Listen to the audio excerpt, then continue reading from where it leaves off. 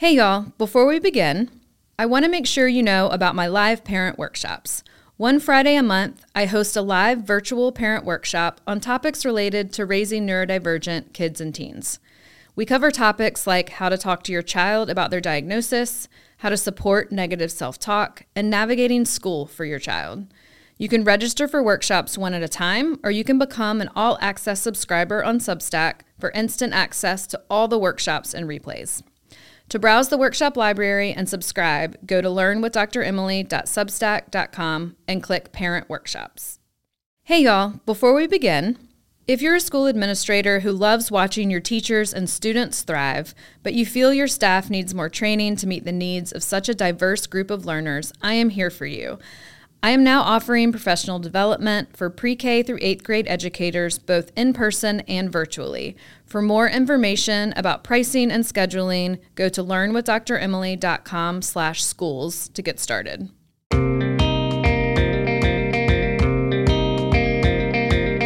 Welcome to Learn with Dr. Emily, the podcast, where parents and teachers come together for neurodivergent youth. I'm your host, Dr. Emily King, child psychologist and former school psychologist, and I am on a mission to help everyone understand that nurturing neurodivergent children isn't about changing them, but about changing us. Each week, I share my thoughts on topics related to child development, mental health, parenting, education, and parent-teacher collaboration. You can read more on my Substack at learnwithdremily.substack.com or listen here. So let's get started with today's topic. Hey y'all, on today's podcast, we are going to be talking about what I see as the 3 most common reasons behind bedtime anxiety. And this is coming from my years of work as a child psychologist, listening to parents, listening to kids explain worries at bedtime. And mostly these are the 3 categories that I hear popping up at bedtime. So first, a little bit of background on sleep. All parents know that sleep is so important. No one really knows sleep deprivation like a new parent with an infant who wakes up every 2 or 3 hours to be fed or changed. I recall about 5 hours of sleep being my personal threshold for feeling human in those early days of parenthood. Less than 5 hours of sleep, and I was nearly non-functional. I couldn't handle many setbacks. I couldn't concentrate very well. And that's because sleep is the great regulator. Without it, we struggle to maintain our attention. We struggle to regulate our emotions, and we really struggle to manage our energy. This is why the first thing I always ask parents before we dive into figuring out why a child might be struggling with something new is this: how are they sleeping? Not who are they sleeping with or how are they going to bed at night, but how do they sleep? Is it easy? Is it hard? Are they waking up? Is it not sustained? All of the details around how are they sleeping. Everyone has their own threshold for sleep, kids included. In case you're wondering, you can go to my Substack blog for this week, and I have some links to talk you through the daily sleep amounts for kids and teens as recommended by the American Academy of Pediatrics. It's often a little bit more than you think. And many autistic children and teens are even more sensitive to the emotional and sensory impacts of not getting enough sleep. Children and teens with ADHD can often struggle to wind down and fall asleep, which often impacts the family dynamics at bedtime. As we get more tired and more tired, none of us are our best selves at that time of day. Of course, children who are anxious may experience their most intense worries when the lights go out. We've all read about the negative impact of not enough sleep. If you want to read more about this, check all the links in the Substack this week. So we know what the negative impact is, and we know that when our children are well rested, they're better able to maintain emotionally regulated moments. They are able to handle it when things don't go their way. They're able to access their learning by remaining engaged in a classroom, and they're generally happier. One thing I always notice this time of year is the recommendations that educators will make to get a good night's sleep before a standardized test. And these are recommendations that we should have all the time for our children. Get a good night's sleep, eat a good breakfast, stay in your routine, These are things that help kids learn every day, not just on testing day. So, as a child psychologist working with families, here are my top 3 most common issues that get in the way of kids getting good sleep and my tips for trying to get back on track. So, number 1 is they have anxiety about separating from us. So, from the very beginning, parents rely on co-regulation to help babies and young children fall asleep. We instinctively rock and bounce and hum and sing and do whatever it takes to lull our child to sleep. As children grow, they may transition to a safety object that replaces a parent at bedtime, like a lovey or a stuffed animal or even a toy. These items serve as a quote-unquote security blanket, helping a child feel secure when they are by themselves in their bed. For some children, they may not have ever attached to a transition or security object of comfort, or the security item they have just might not be enough regulation. They may not feel secure enough to fall asleep without their caregiver present. And as children get older, they get more skilled at negotiating, and they may engage in any number of quote-unquote tactics to prolong separating from us as the caregiver at bedtime, especially if they're feeling alone or scared. You may get requests for one more drink of water, one more story, one more song to get a parent to stay just a little bit longer. Sometimes kids begin to talk about their fears that happen when they're alone, like the dark or an unexpected noise, which I'll talk about next. Your child is seeking connection with you, and this is a really good thing in general.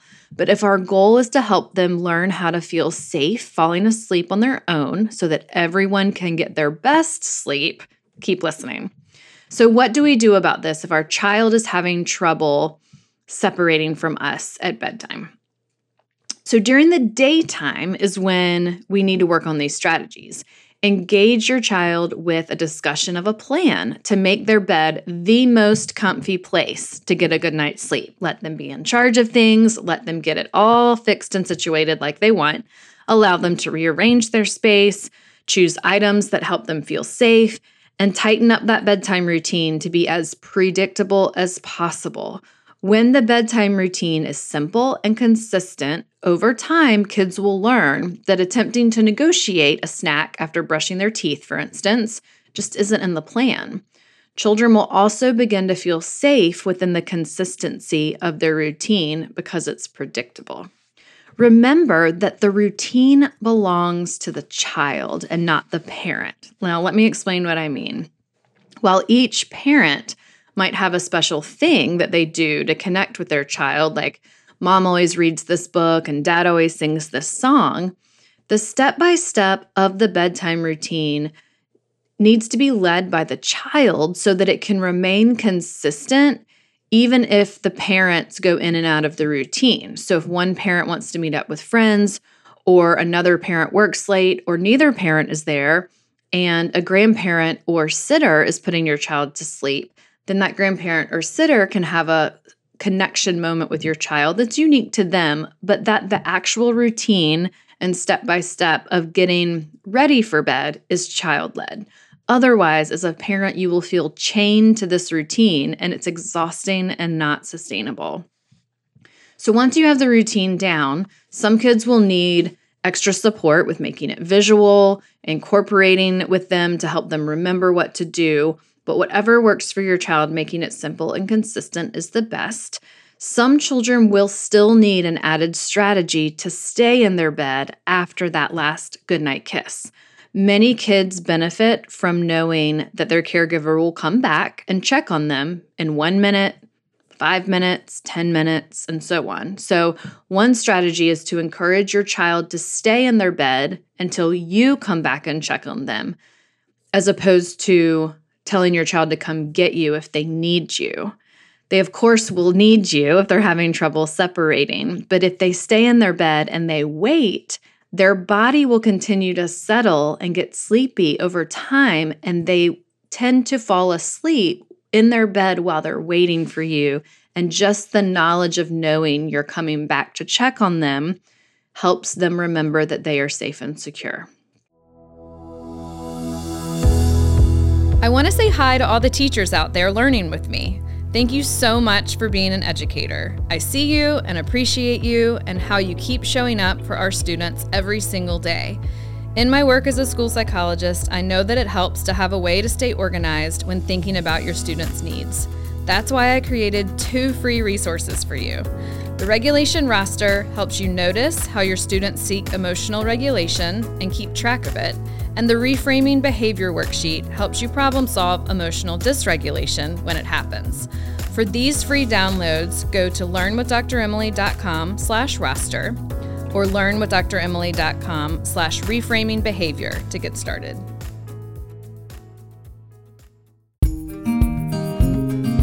I want to welcome any parents who are new to this journey.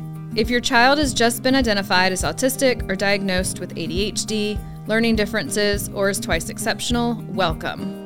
You are in the right place. You may also be overwhelmed by all the calls and emails you're having to make to providers as you're building your child's team. That's why I created the Referral Tracker, which is a free download at learnwithdremily.com/tracker.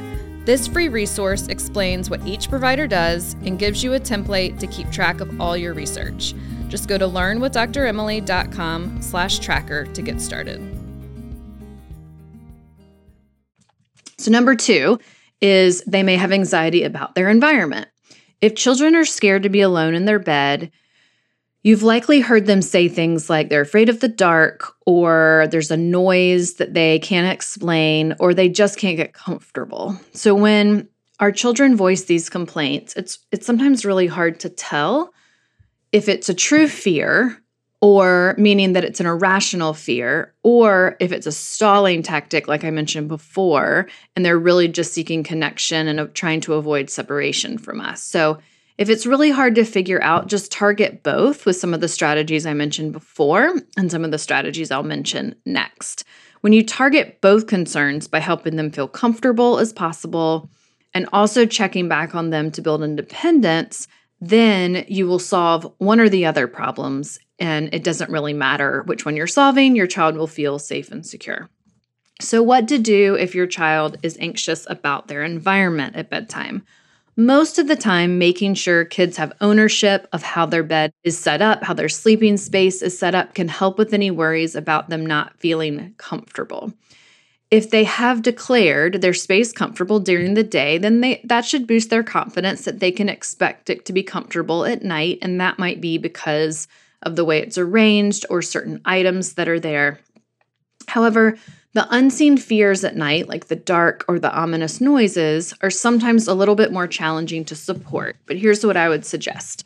So first, we want to start with explaining to our kids that their room and home remain safe, whether the lights are on or the lights are off.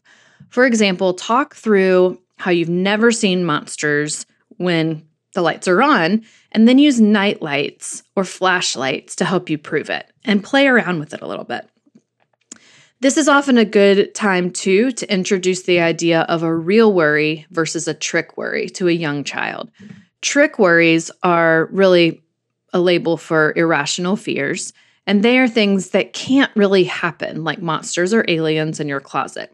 Real worries are things like thunderstorms that are a real danger, and most kids know I would never go outside and climb a tree during a storm, and so that feeling of a storm being dangerous gives us a nervous feeling, and then we go inside to stay safe. So that would be a real worry that they can then solve by staying safe. So we can then let our kids know that even if they hear a storm or a siren outside, they're safe inside and can trust that we will keep them safe. Next, it can be helpful to add play to a dark room to give your child more positive associations with the dark. Play with a flashlight in your child's room, making shadow puppets, and they will begin associating a fun memory with the dark. Another strategy is to lie down in the dark with your child at bedtime and play a guessing game about all the noises you hear. Most noises can be explained by appliances, HVAC systems, plumbing, and the neighbor's dog. Helping your child connect noises to people or things they are already familiar with during the day will help ease their mind at night. Number 3, anxiety about their thoughts. This is a big one this time of year. Some kids have test anxiety, and there's lots of talking in May about end-of-year tests. And sometimes kids will have worries at night about the things they need to do during the day. Once kids know they're safe to sleep alone, they can still be kept awake by an endless list of thoughts. We can too as adults, so listen in if any of these strategies will be helpful for you. Children who are anxious during the day may actually experience more intense worries at bedtime. The most common reason for this is that during the day, they're distracted by school, family, friends, and entertaining things that keep their worries in the back of their mind. At night, their anxious thoughts take center stage and seem much more significant in the dark and quiet. Like I said, this is true for adults too, so think about how many times you've worried about something at night just to wake up and it seems like no big deal in the light of day. I often ask kids to think of their anxious thoughts like a character in a musical or a player on a sports team, whatever makes the most sense to them. During the day, our anxious thought is just one actor blending in with the chorus. At night, our anxious thought gets a solo performance, while everyone else is waiting backstage. We might feel more anxious because we notice our thought more, but it's not necessarily scarier or bigger. It just seems that way because it's in the spotlight at night. Okay, so what to do? Many kids I've worked with have benefited from writing down their nighttime worries on a notepad, by their bed, or dictating it to a parent. This doesn't have to be in the form of journaling paragraphs, as many kids I work with do not like writing. But it can just be bullet points on a notepad that serves as a brain dump before climbing into bed. Have your child say goodnight to those thoughts or trick worries and tell them that they will deal with them in the morning. When your child wakes up in the morning, have them look over the list and cross out those trick worries and make a plan together for the problems that need to be solved. So what if your child has anxiety about their anxiety? So some kids will have anxiety about not being able to fall asleep and then get anxious that they will be tired the next day. Always remind your child that their body is a machine that will always eventually get the rest that it needs. If your child is struggling to settle beyond these strategies or more nights than not during the week, check in with your pediatrician or a mental health provider to talk through strategies specific to your child and family so that you can all get the rest you need to feel your best.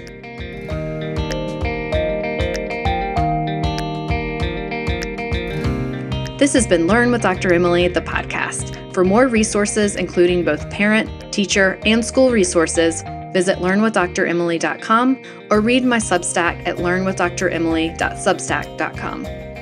Also, we are publishing this podcast weekly, so make sure you're subscribed by pressing the plus, follow, or subscribe button on whatever podcast app you're using right now. This podcast is edited by Earfluence. All information discussed on this podcast is for educational purposes only. If you have immediate concerns about your child, please reach out to a mental health or medical professional.